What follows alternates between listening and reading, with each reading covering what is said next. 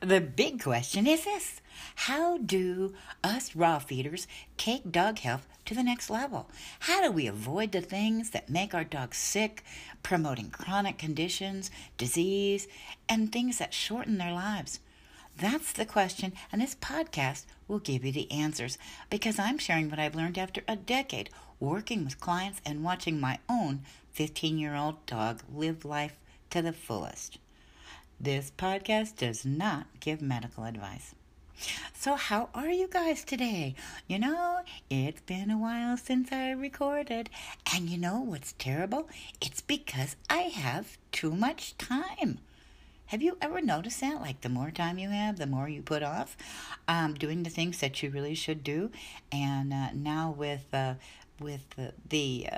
stuff going on in the world, with everyone staying home, I found that I'm doing nothing. I've read 6 books this week. I've learned how to play June's Journey. I've done some really terrible things, but not, and of course, and I've listened to and read a lot of things about health, but I haven't actually talked to you guys. So I'm feeling really bad about that, and I do apologize. But it's kind of hard to, it's like, what do I talk about? Because all everyone's talking about is, the coronavirus, and I'm really sick of hearing about it. So today, just off the cuff, let's talk about sugar, because there are hidden sugars and things for our dogs, and there's also, we have to understand what sugar does to us. So what are some cool things to know about sugar and where it lurks, and what's the most dangerous to the body, and then of course sugar substitutes.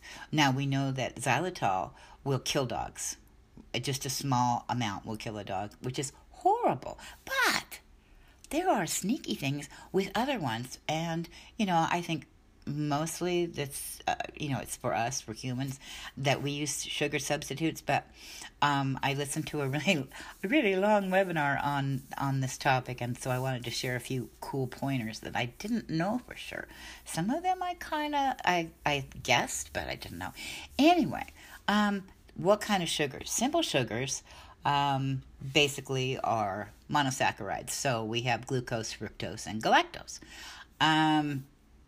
And I should have really written down what I wanted to talk about. And of course, sugar is addictive. So, and I think that's why a lot of people have trouble when they try to switch their dog to raw, because it doesn't have sugar in it. If you've ever wondered, go and look at products. I hope you're an ingredient reader, because sugar is hidden in all kinds of stuff. And of course, the very worst one, absolutely worst sugar on the planet, is in practically everything, and it's high fructose corn syrup. Not only is it, the worst syrup, but it's GMO. So, there's a double whammy there. But here's let me think. Because there's just so many components to sugar. Because high fructose corn syrup is sugar, and so is honey. But honey's therapeutic. So, and honey has fructose and glucose. So what's the difference? Well, if you look at what they do with corn syrup, is that they take the fructose, the natural sugar, out of the corn and make it an isolate. Now, when you eat foods with that isolate in it, the body doesn't treat it as food because it's not natural. And so the liver tries to deal with it as a poison or a drug. Corn sugar is absorbed by the liver the same as ethanol. Yep, booze. And it cannot break it down. It cannot be used because it's ethanol, and so it stores it as fat. What's even worse is that it increases cravings for sweets, because when you eat something sweet, it notifies the pancreas to let go of insulin. right? So then you have extra insulin in there, so you keep eating and you keep eating, and it's this terrible, you can't fix it, and it does damage. So whether this is mostly you, because we're the ones that eat the garbage food, especially in times like this when you have too much free time. So anyway, but it is converted to fat. So what else did I want to say? Oh, and some really icky thing I learned about sugar, about corn syrup itself. It changes the blood vessel lining. It increases blood pressure.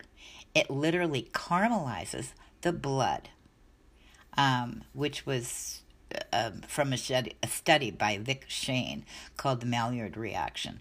And of course, they tested it on rats instead of people to see what was going on. What else did I want to tell you? I just think that is so friggin' fascinating. And if you think about why other reasons that they use sugar, sugar is a preservative. And also when you're making like dog treats, it gives it aside from being a preservative, it also helps the texture, so they can get the texture that they want. So I think that's about all I really wanted to say. What else about? Oh, I know. The same thing about sugar substitutes is that when you use it, we don't really use them much for dogs. I don't think I've seen anything. Obviously, xylitol is not used for dogs. And if there are other ones, I've not really ever seen them. But the point is you and me, because I noticed way back when I was, like 18 or 19, and of course I thought I was fat and I dieted and did all the wrong things because I didn't know any better back then. But I used sugar substitutes, and I found that whenever I used them, it made me hungrier. It made me crave sugar. It made me crave carbs. So I quit using it. And then in this thing I was listening to the other day, I was told that what science has found is that when you use a sugar substitute, it does the same thing.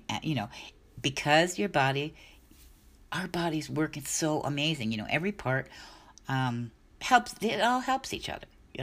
So anyway, so if you eat something sweet, that flavor sends the pancreas a message to release insulin. So, but since it's not sugar, it just perpetuates it. It keeps releasing sugar, and so keeps releasing. I swear I can talk. It's only been a week or so since I've done one of these things. But anyway, I lost my train of thought completely. So the bottom line with sugar substitutes is that when you eat them, it releases insulin, and there's nothing for the insulin to help metabolize, and so it just makes you crave more and more food. So it's a vicious cycle, and it makes you fat. Okay, that's all.